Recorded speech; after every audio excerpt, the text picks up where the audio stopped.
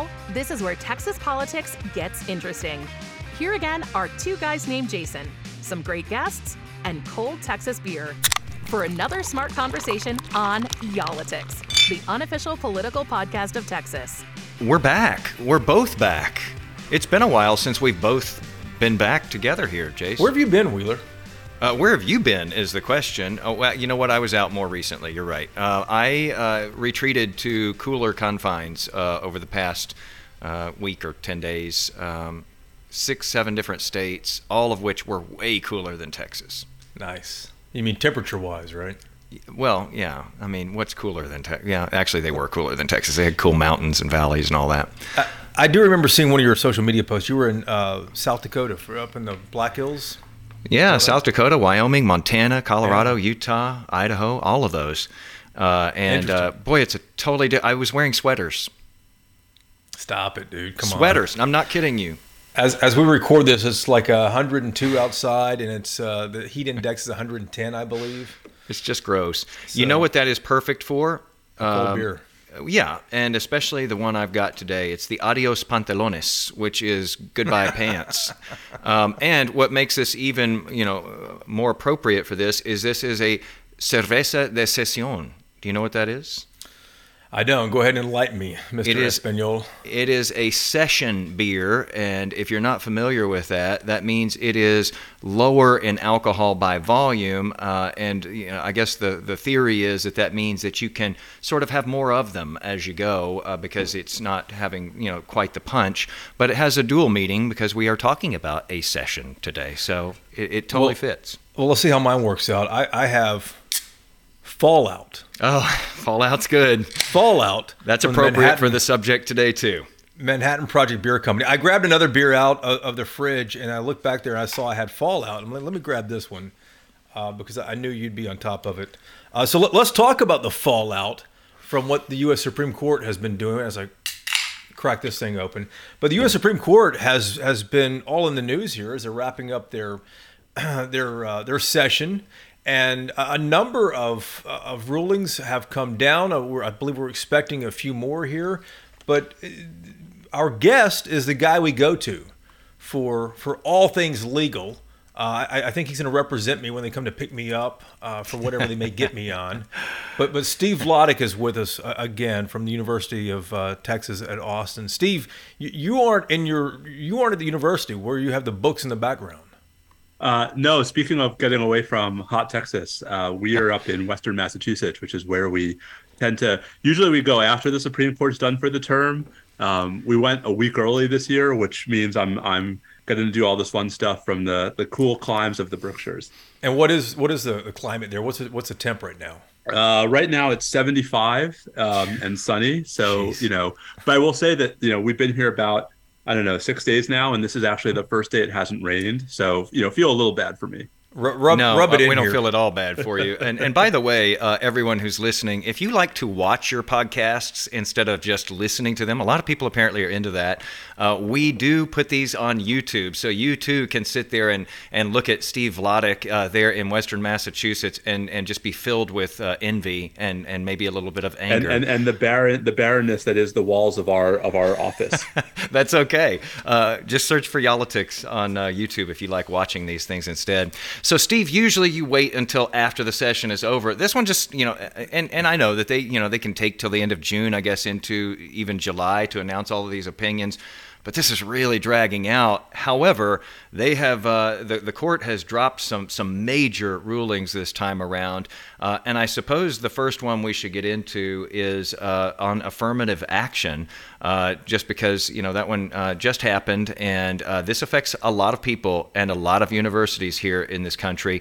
They didn't completely get rid of affirmative action, but they did, didn't they? Yeah, I mean, it's one of those, where the court says one thing and does the other. This actually, this is a real problem when we were trying to figure out the headlines, because I was helping the CNN folks figure out what our, immediate banner is going to be. And there's a whole, everyone's watching each other. So some of the websites are like, Supreme Court ends affirmative action. Supreme Court overrules affirmative action. We went with guts. We thought the verb, to gut was getting more at the heart of the opinion. And what's weird about it is that the Chief Justice's opinion for a 6-3 majority, goes out of its way to not formally overrule the prior cases that had allowed racial preferences in higher education, but reconceives of them, reconstitutes them in such a way that going forward, it's going to be, well nigh impossible for a university to actually have any kind of formal policy that gives a preference based on race. And there are these weird caveats where the Chief Justice says, maybe in the applicant's personal statement, they can talk about how race shaped their personal experience. But of course, the university can't expressly credit that without running afoul of the majority opinion. And then he also carves out all of the service academies. So, I guess the best thing that can be said is affirmative action tomorrow is not going to look anything like affirmative action yesterday. And affirmative action as we've known it for our lifetimes is dead. But, the court has not completely closed the door on ever looking at all at racial status and minority status in evaluating an applicant. And so that's going to create all kinds of questions going forward. That's going to, keep lawyers employed and everybody else banging their heads into the wall. And of course, affirmative action goes back to the 1960s to President Kennedy, and it's opened doors for countless numbers of minorities to get into college. But a lot of people have complained, conservatives have complained for decades that it just hasn't been fair. Fast forward 55, 60 years here, and I'm curious just how far-reaching this really might be, because in Texas, the only public university this really applies to is the University of Texas at Austin, which is the last one that still considers race. There are two private universities, Rice University in Houston, Southern Methodist University, SMU, in Dallas that considers it. But if it's not really considered that much in at least in college admissions in Texas, how wide-ranging is it, do you think, Steve? I think it's wide-ranging, Jason, exactly because it's going to exacerbate the disparities between colleges in states like Texas and colleges in states in which it's still more widely permitted, if not actually affirmatively supported. And so I think we're going to see a growing gap in the ability of private schools especially, but some public schools in blue states to come up with some kind of program that at least mimics some of the effects of prior race-based affirmative action policies versus what we do at UT, and what Rice does, et cetera. The other piece of this, though, I think this is a relevant part of the story. One of the things today's decision also opens the door to is I think it opens the door to challenges to other forms of diversification initiatives on the ground that they're not overtly about race, but they're still sort of deliberately trying to create racial diversity in the class. And, that's a charge that I could see someone trying to bring against UT's program, even after race is no longer expressly a variable. The 10% plan, right? It's a charge you could see in other contexts. So, Jason, one of my concerns about the ruling, wholly apart from what it does to race-based affirmative action in the abstract, is that I think the court is also now inviting a new wave of litigation over policies that at least appear to be race neutral. And that, the litigants might challenge on the ground that even though they appear to be race neutral, they were adopted for race-based reasons. Professor, one thing that stood out to me, just as a lay watcher of the Supreme Court, is the opinions that came down on this. The majority opinion, the dissenting opinions, and the fact that Justice Sotomayor read part of her opinion from the bench. Justice Thomas, on the other side, read part of his from the bench. They were even, in the case of Justice Ketanji Brown Jackson, naming another justice in her opinion. Is that unusual for that sort of personal thing to be going on after a case? So, yes and no. Parts of it are unusual, parts of it are not. It's not unusual in these kinds of high-profile cases for the justices to get a little personal in their attacks with each other. What's unusual to me about what happened in the affirmative action cases is, there are ways in which Justice Thomas and Justice Jackson are able to talk about the issue of race, from personal experience and as members of a racial minority group that the rest of the court, save Justice Sotomayor, are not.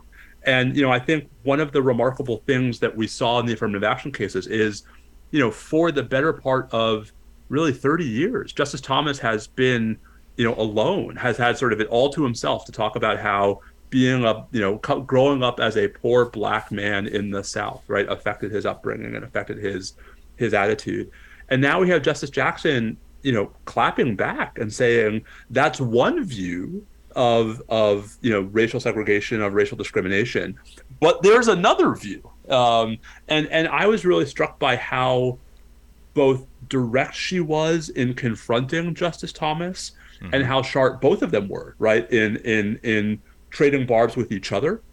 And you mentioned Justice Thomas reading his concurrence from the bench and Justice Sotomayor reading her dissent from the bench. That's something that is not typical. It is the rare case where a justice, other than the justice who writes the majority opinion, reads from the bench. I think that just underscores just how personal and how momentous, the justices understood the affirmative action ruling to be. You know what it made me think of, too, was that this court seems to be as divided as Americans are. For a long time, of course, you've had dissenters, you've had the majority, et cetera, on the court. But it seems like we're seeing that spill into the public a little bit more. And you do wonder, what is the personal working relationship like? Has that deteriorated, when we look back over decades and decades of the court? Well, race has always been a bit of a third rail for the court when it comes to this kind of question. I remember back in 2007 when, what was then the new court with Justice Alito replacing Justice O'Connor, effectively blocked the use of race as a tiebreaker in high school admissions in Seattle and Louisville. And, Justice Breyer, who was not exactly one to throw bombs, read his dissent in that case, a case called Parents Involved, from the bench, and actually, ad-libbed a line from the bench about how never in the law have so few changed so much so quickly. So, I think what that gets at is exactly your point, which is this is a topic that gets everyone's dander up, and that includes the justices. And I think the question is whether we are well served by having those kinds of divisions manifest as constitutional disagreements, as opposed to what really are, I think, in the main, incredibly principled and just differently oriented policy disagreements about what is the best way forward for responding to, the sort of lingering effects of a history of both de jure and de facto racial discrimination in this country. And, folks are not going to agree on the answer to that question. That's as it should be. The question is whether, it's better left to the political processes or whether we're better off having the Supreme Court resolve it once and for all. Steve, one of our producers, Mike McCardle, came up with a pretty good question and brought up a point about what does this now do to historically Black colleges and universities if minorities don't get accepted to these universities that have been carving out a place for them. Does enrollment suddenly boost at HBCUs now?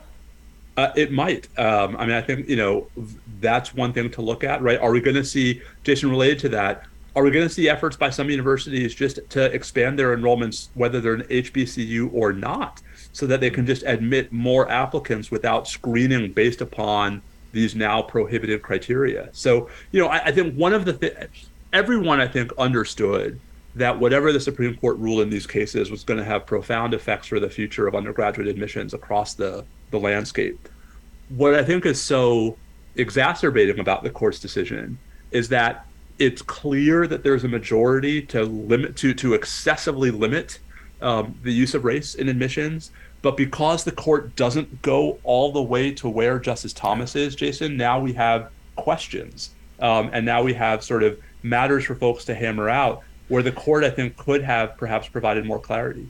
Steve, I want to move on to... go ahead. Well, before we move on, let me ask one more question about this issue here. You mentioned a moment ago that universities might come up with programs to mimic affirmative action, maybe end legacy admissions for if your parent goes there. What other types of things could universities do to admit these minorities that might not have gotten in otherwise, and still not run afoul of the court decision? Well, this is right. So I think the majority opinion leaves open the role of diversity statements in those contexts in which they haven't been forbidden by state law, right? So, can a university say every applicant's allowed to append a diversity statement to their personal essay that talks about how, their background shaped their experience? And then can they rely upon that statement in making a admissions decision? The majority opinion says yes, and then elsewhere provides analysis that suggests that would be problematic. So that's a puzzle. We in Texas, of course, are familiar with the 10% plan, the idea of using geographic diversity as a proxy for racial and socioeconomic diversity. That's going to work better in some states than in others, because of just the different ways in which folks have chosen to separate themselves or live together. Jason, I think we're going to see just more efforts to find ways around this ruling that are inevitably going to be easier to implement in blue states and at schools with lots of resources, right? And harder to implement at schools that are in red states and that have fewer resources. And so I think that's one of the oddities of today's decisions. We're recording this on Thursday, right? One of the oddities of the affirmative action ruling is that it's going to, I think, exacerbate disparities between colleges on geographic lines and not just on sort of historical prestige lines. Yeah, and as you mentioned just a few moments ago, we can expect plenty of lawsuits to continue coming out of this, challenging whatever universities come up with from here on out. Before we do move on to the next topic, I wanted to ask you one more on this one as well, because this is very personal, I would imagine, for you. You're on the front lines. You're not only do you know everything about the Supreme Court and the Constitution, but you are a professor at a university. You see students from all walks of life and all races. How much have they been on your mind as you've been digesting the Supreme Court's ruling on this, and what do you expect to see going forward in real terms? Yeah, I mean, it's impossible to separate them, and I think one of the best parts of my job is getting to meet every year a new group of diverse, and I mean that in every possible respect, entering law students. I think, at the risk of being a bit of a cheerleader, I think the University of Texas has, at least for the last 25, 30 years, been a real leader when it comes to doing whatever it can to ensure that we are providing, educational opportunities broadly, and trying to sort of generate as diverse a student body as we can. I was not paid to say that. But, what I worry about is sort of two things. In the specific context of affirmative action, I worry about schools that haven't had that same historical success, and that want to be able to contribute more to diversifying, educational opportunity, but are now limited in the ways they can do that. I think that's a big problem. But the other piece, and this is where I guess I get to be the anti-cheerleader. In a lot of respects, when I think about the future of public universities in Texas, I think it's just as big a deal that the state legislature is making it harder for us to pursue these kinds of programs, right? That the state legislature is, going out of its way to prohibit DEI, diversity, equity, and inclusion practices and offices in our public universities. And I actually think, guys, that for us, the bigger short-term impact is going to come from what the state legislature did this session, especially SB 17, than from the affirmative action ruling. But that's, back to the point about how different schools are going to experience this ruling differently based upon their geographic and political circumstances. Well, good segue there, because I want to ask you about another issue, which I'm sure, which is where Wheeler was going to go next. Conservatives obviously elated at what happened today with gutting affirmative action. They've been trying to do it for decades, as we all know. But let's talk about the ruling on the independent legislature theory. We've talked about this before, but explain to our listeners and our viewers exactly what that is and why it's such a big deal that this conservative court went the other way and kind of sided with the liberal idea on this. So, this is an argument that was first, brought into the mainstream in the litigation over the 2000 election in Florida, and it shows up in Chief Justice Rehnquist's concurrence in Bush versus Gore. And guys, the basic gist is to rely upon two different constitutional provisions, both of which give to the legislature of a state control over federal elections. So there's a provision in Article 1 that says the time, place, and manner of federal elections shall be set by the legislature of the state. There's a provision in Article 2 that says the president shall be elected by electors who shall be selected by whatever manner the legislature shall provide. The question these cases raise is whether, when the Constitution refers to the legislature, it means the legislature to the exclusion of the state courts. And so in practice, if a state legislature says, here's our rule for this congressional election, and the state Supreme Court says, actually, no, that violates the state constitution, does that state Supreme Court ruling actually violate the federal constitution by taking away from the legislature the last word? Right? That's the independent state legislature theory. And what is remarkable about the Supreme Court's decision in Moore versus Harper is that the court put the kibosh on the broadest version of the theory, right? The notion that the legislature is always the exclusive dominant force when it comes to creating rules for federal elections. The court said, no, that's not true. But then the court, like, quite overtly refused to say, when there will be, like, when state legislatures actually are allowed to go last, right? So instead of saying the state Supreme Court can always override the state legislature, the Supreme Court said state Supreme Courts can usually enforce state constitutions against their state legislatures, but they can't go crazy. And the Chief Justice's opinion, guys, I love this because it's so transparently, transparent, right? The Chief Justice's opinion literally says, we do not identify where the line is. We are not saying, here's the point past which the state court cannot go. We're just saying that the line exists and it's a thing. Wow. So this is going to lead to more lawsuits too, isn't it? And what's worse than that is it's not just more lawsuits, but guys, lawsuits that, unlike this one, right, are going to come up in the throes of an election where, the last thing we're going to want is the potential chaos. And we saw this in 2020. Some of the more extreme arguments in support of President Trump was tied, at least in some way, shape, or form, to this theory. So, the headline that the court rejected the extreme version of the theory is correct. But in the process, the court sort of left open a soft version of the theory, right, for in extremis cases without telling us what makes a case in extremis. And I just have to say, like, from the perspective of, like, stability in the law and avoiding chaos in the next election cycle, it's actually, I think, not nearly as benign a result or benign a ruling as it could have and should have been. Well, even though they didn't totally shut the door on this, though, I have, seen others who said that this is, the biggest federalism case in a long time, if not ever. One of the biggest cases for democracy. Is that too extraordinary? Is that too extreme? How important is this case? Was this the most important case this session? It's fun. It's such a good question. It really depends on what your baseline is, right? If the question is, what could the Supreme Court have done? Like, how much worse could it have been? Yes. I mean, in this case, the fact that the Supreme Court did not endorse the crazy version of the independent state legislature theory is great for democracy. It's really important. It would have been the most important ruling of the term if they had. But I guess, guys, the question is, do we really give out participation trophies to the Supreme Court? Like, hey, congratulations, you didn't blow up the country today.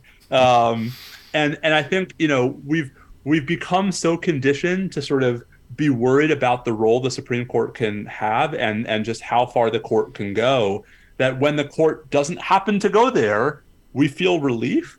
But if you actually step back for a second, what the court did in Moore versus Harper is it actually, for the first time, turned, the Chief Justice's concurring opinion in Bush versus Gore into the law of the land, and said, hey, there are going to be circumstances where the federal courts are going to be allowed to tell state courts that they're not allowed to enforce the state constitution against the state legislature.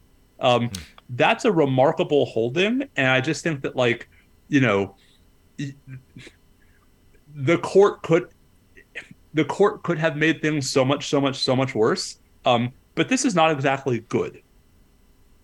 It's a good point. And for our listeners and our viewers who are on kind of the periphery of all this and maybe read headlines as they scroll through social media, there was a lot of concern at the end of the Trump administration that Trump loaded the court with conservatives and that those conservatives are going to run roughshod over liberal ideas and moderate issues. But have we really seen that? So, just it's a great question. I think the short version is it depends. Again, it depends on the baseline, right? So, I think one of the things we've seen this term is a bit of a split between Thomas, Alito, and Gorsuch on one hand, and the Chief Justice and Barrett and Kavanaugh on the other.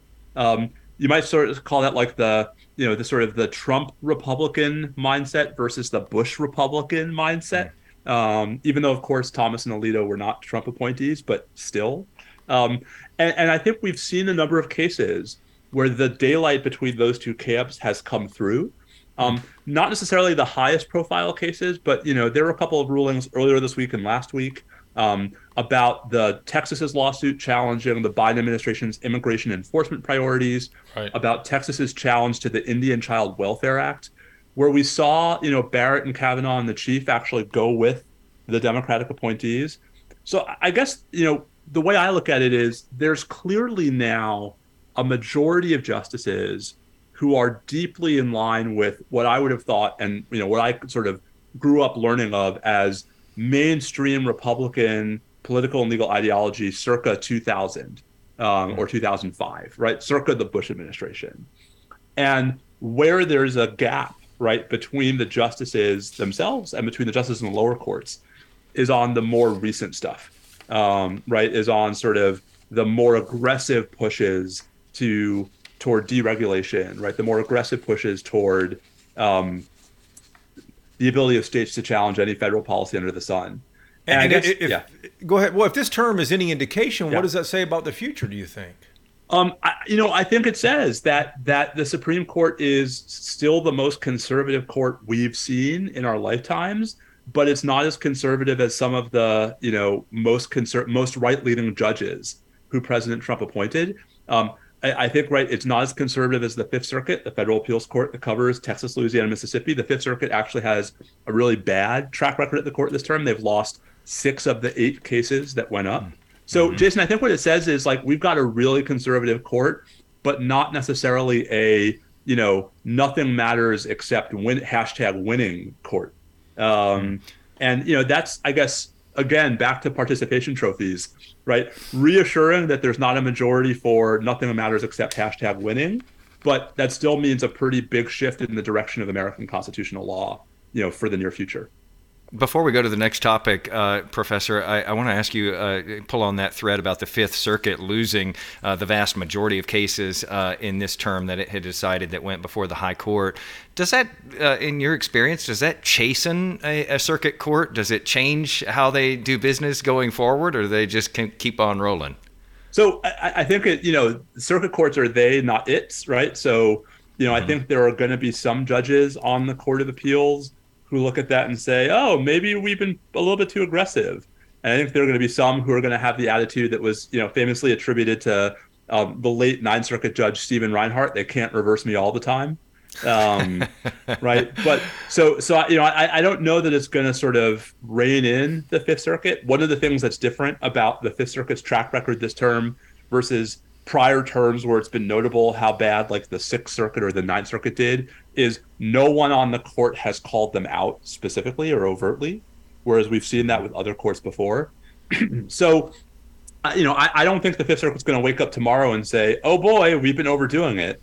But I do think it's an important reminder that, just because litigants can find a friendly district judge in Texas, just because the Fifth Circuit might, allow a outlier type of ruling to remain in effect, like Judge Kaczmarek's ruling in the Mifepristone case, doesn't mean it's going to survive with this court, even with its composition, even with this solid 6-justice conservative majority. And again, just for people who don't pay constant attention to this stuff, especially like you do, the Fifth Circuit is a very important thing here in Texas because that is the circuit that hears these cases that are appealed that are decided here in Texas, and many of them, even if they go away that somebody doesn't like, don't end up before the Supreme Court because the Supreme Court doesn't choose to pick them up. So their word in a lot of cases is the final word. Right. Yeah, I mean the federal appeals courts have the last word in well over 90% of cases in the federal courts, and a lot of that's not controversial, right? But some of that is, and it just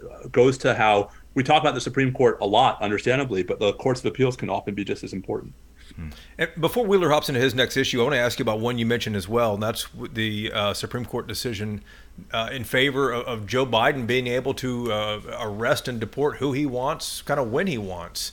How surprising was that to you? Because the dissent, I believe, was a single dissent. It was an 8-1 decision, I believe, and the dissent was it Alito saying that the expansion of presidential powers is going through the roof, something like that? Yeah, it's funny how people's views change depending upon who's in the White House. So, I was not surprised, Jason, only because the way the oral argument went in this case, I think, was very sort of suggestive of this result. It's important to note the court did not say that the Biden administration enforcement priorities were fine. Right. What the court said was that Texas can't challenge them, that Texas and Louisiana lacked what we call standing, right, to bring this case in the first place. And, that's both a smaller ruling and a bigger one. Because, as you guys know, Texas as a litigant, Ken Paxton, before he was impeached, has been incredibly aggressive in basically leading the charge against any number of Biden administration policies. And the way that Texas has been able to do that back to the Fifth Circuit is because the Fifth Circuit has as generous a set of rules for when a state can challenge a federal policy as any court in the country. So it's actually relatively easier for Texas to challenge a federal policy in Texas than for California to challenge it in California. And so, Jason, one of the important things to me about the decision in the aptly but unhelpfully named U.S. versus Texas is that, the court pushed back on this theory of standing. The court said, hey, Texas, you don't have standing to challenge these enforcement priorities because they're not affecting you. Right? Or if they're affecting you, they're affecting you only incidentally and only in the ways that it affects any other state. As we're recording this, we haven't yet seen how the court handles the student loan cases, but right. I'll be interested to see if the same skepticism of state standing dooms the challenges to the student loan cases, because the big suit in that case is by 6 red states led by Nebraska and Missouri. And Jason, to me, that's a big deal, not because it leaves in place this one particular immigration policy, but because it really suggests that lower courts, especially, again, lower courts in the Fifth Circuit, have been too willing to let Texas be the sort of the challenger of the day to all these policies, maybe in ways that are going to make it harder for Texas to be the plaintiff in all these cases going forward. Let's talk about one more case, and this one didn't go down to the wire to the last minute, and it actually came in before you decamped there to Massachusetts, and that is Section 2 of the Voting Rights Act surviving in that Alabama case where what the maps were redrawn, and this could have some significance here in Texas, couldn't it? It sure could. So this one, I think this is probably one of the biggest surprises of the term. So this was a case about, the congressional district maps that Alabama drew after the 2020 census. Alabama has 7 seats in the U.S. House, and the map that Alabama legislature initially drew had 1 seat out of the 7 that was a so-called majority-minority district, even though Alabama's population is 27% black, even though if you were going to do the math, you would think that would lend itself to 2 majority-minority districts. What's so revealing about this case is, the lower courts in this case blocked the map and said, actually, under the Voting Rights Act, as interpreted by the Supreme Court in a 1986 case called Gingles, I love that case name, right? The lower court said this actually violates the VRA. Hey, Alabama, you have to redraw your map. And a similar decision happened in Louisiana, a similar decision in Georgia. And the Supreme Court, guys, as you know, last year issued an unsigned, unexplained emergency order freezing those lower court rulings and allowing those states to use those maps in the 2022 midterm cycle. Well, it's remarkable now that the court says, actually, our bad, right? Those lower courts were right. These maps are unlawful, because what that suggests is that these seats in the current Congress were actually drawn unlawfully. And if you do the math, you can actually get pretty close to Democratic control of the House of Representatives if the court had not intervened that way last spring. So it's surprising in 2 respects. One, it's surprising that this court would actually stand by one of its precedents when it comes to the Voting Rights Act, when it's been so hostile to the VRA in other contexts. Instead, here, Chief Justice Roberts, for a 5-justice majority, reaffirmed Gingles and the test for when you have to have majority-minority districts. But 2, it's remarkable because, last year, it was a different 5-4 majority that let Alabama use this map. And the only justice, guys, who's in different places in the two orders is Justice Kavanaugh, who does not explain his change of heart, right? Who does not explain what changed between time one and time two.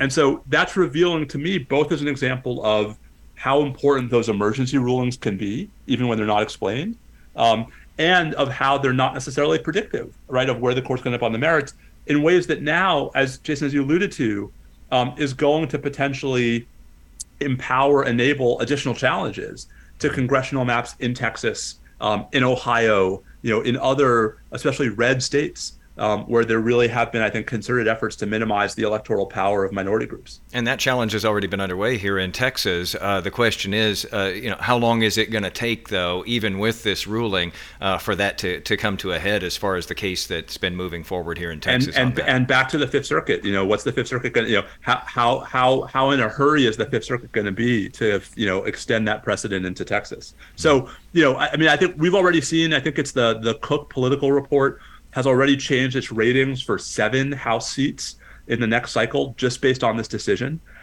because of its projections of how maps are going to have to be redrawn. If anything, guys, I think that's undercounting it. I think there's a very good chance that reactions to this decision, if not in Texas, then at least in other states, could go a long way toward helping Democrats reclaim a majority of the House in 2024, which just goes back to the point about how big a deal it was that the Supreme Court intervened last term to allow these states to use these maps in the 2022 cycle. Steve, I'm just thinking about something you said a moment ago, to one of the questions, and the question was something about how whether the Supreme Court has kind of put the Fifth Circuit in its place by just ruling against them so much. Does this mean that Texas will likely, I don't know if Texas will file less lawsuits against the federal government, but Texas might have less of a shot at going at the federal government?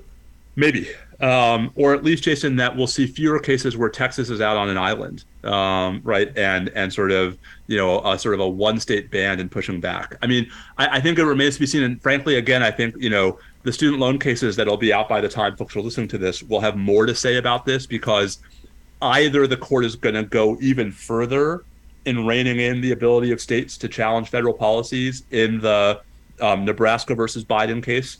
Yeah. Or they're going to distinguish it and say, actually, here's the blueprint for how you do it. Jason, I think that's going to have a lot to say about how aggressive Texas is going forward and how much the lower courts in Texas and the Fifth Circuit, allow Texas to pursue those challenges. I want to ask you about something that's just been boiling beneath the surface of this particular Supreme Court session, and that is the ethics and all of these reports that have come out, particularly about Justices Alito and Thomas accepting gifts over the years, and a lot of folks saying, hey, all of the justices, the judges below you in the court systems in this country have a set of ethics and have to adhere to a certain set of rules, and it seems like you don't, and you're just sort of policing yourselves, and critics say you're not doing a good job of policing yourselves. I know that you've been, very outspoken about this, and I saw a tweet the other day where you said that you've just been mortified by the reactions that you've gotten just by even raising the issue of, imposing a code of ethics on this nation's highest court. These people are, in their positions for life. Well, and I think, guys, this goes back to me what is the biggest theme of the term, which is not about any of these merits rulings. If you look at what makes the current court different from its predecessors, it really is not any of these decisions. It's not a conservative majority. We've had that at various points in the past. It really is more holistically the sort of general lack of accountability, the extent to which the court is not beholden to Congress and doesn't think it ought to be beholden to Congress. Or to precedents in some cases. It's right. And that, guys, I mean, that's a departure from historical understandings. I mean, for the first 200 years, there was this ongoing back and forth dynamic where Congress would use various tools to exert leverage over the court when the court was, in Congress's view, getting too far out of line from what Congress thought it should be doing. Congress would cancel a term. Congress would take cases off the docket. Congress controlled where the justices sat. Congress made the justices ride around the country for 100 and some odd years, right? I mean, so we've gotten away from that in the last 35 years. And I think a big part of the broader disease that all of these little data points are symptoms of, including the ethics kerfuffles, is just the notion that the court is not just independent, but unaccountable to the other branches to a degree we haven't seen before, and frankly, guys, to a degree that I think is unhealthy. And so for me, part of the question is whether you like the bottom lines of these rulings or not. Can't we all at least agree that there ought to be a stronger dynamic where the court is one of three branches in our federal system and not the dominant one, and where there are mechanisms by which the people can actually exert leverage over the justices when we believe that they're acting inappropriately? That, I think, is a conversation we have to have. It's hard to have in the moment, right, when these big decisions are coming down and it's all everyone wants to talk about. Steve, what would have to happen, though, for that to actually be implemented, for Congress to do something? I mean, Congress has to pass a law. Jason, Congress has a lot of tools at its disposal. Congress controls the court's budget other than the justices' salaries. Congress controls the court's docket. It's just, given control of that to the court, Congress could take some of that back. So, Jason, I think it's about changing the political dynamic where, I don't mean we as in the three of us, but like we as in, those folks who care about the court, push Congress, Republicans and Democrats alike, to think that it's part of Congress's job to exert institutional authority over the court, not because we want the court to behave differently in particular cases, but because we want the court to be part of our system and not aloof from it. And I think that's a conversation that I hope we can keep having as we turn toward, the cases that the court will take next term. Steve, we can't let you go today without giving you the opportunity to give a shameless plug. We should have done this in the beginning for Shadow Docket, your new book. I believe it's a bestseller pretty quickly, too, isn't it? That's what they tell me. Okay, congratulations, man. Thanks. Tell us a little bit about buying all that. Those copies with my political action committee really worked out well for me. Hey, sometimes you got to do what you got to do. Yep. Tell us a little bit about that, and for people who that they might think, oh, Shadow Docket, I don't know anything about that. How easy of a read it is. I mean, listen, I wrote it for I wrote it for my mom, but I wrote it for non-lawyers who want to know more about the court. And it's, a lot of it is history. A lot of it is sort of putting the current court in context. And it's a book that is really designed to help exactly to our the last question. It's a book that's really designed to help folks understand the court more holistically. How did the Supreme Court come to play such a big role in our lives? How much of this is new? When did things change? And what is it specifically about the current court that's so problematic? Even though everyone knows my politics, I'm a progressive. I don't think the problem is, decisions like Dobbs or the affirmative action case or Bruen, right? I think the problem is the broader accountability gap, and understanding how we got to that point, understanding why we got to that point, understanding why that point is why this is a bad place to be in, whether you like what the court is doing or not, is the goal of the book. And I hope folks will check it out. And folks can find the book where? Amazon, bookshop.org, tinyurl.com/shadow docket if you really need a more specific ping. But available where fine books are sold. And where fine books are sold. Hey, but before we let you go, I do want to ask you about the Ken Paxton impeachment, since Paxton has been at the center of all lawsuits filed in Texas against the federal government. Are you watching this, and what do you think happens in the impeachment trial? Because it's mired in politics, it's steeped in politics, with the Senate being the jurors. What happens when this goes to trial in September? I mean, you guys are. I should ask you guys that question because it's more. I don't know, you than man. me. We're asking you. I have no idea. I don't know. All I can say is, color me skeptical that the Republicans in the Texas House and Senate woke up one day and realized that Ken Paxton is Ken Paxton. And so, what's going to happen when the trial takes place? I think that goes more toward why is it now that the Republican-controlled House and Republican-controlled Senate are going after Paxton, and who's behind it? And if you guys know the answer to that, man, we have this podcast totally backwards. I should be interviewing you. We'll write a book about it. There you go. Shadow impeachment.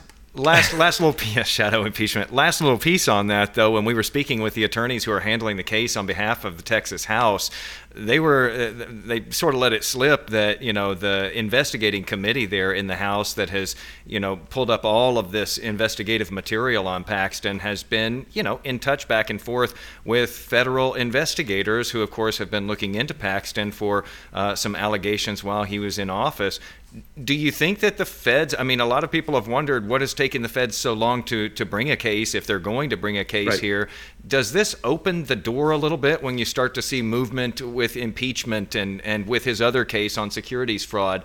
Is it possible that we see some momentum build there? It's certainly possible. It could be also that it's actually developments in the federal case that push, folks in the Texas House to get moving finally after all this time.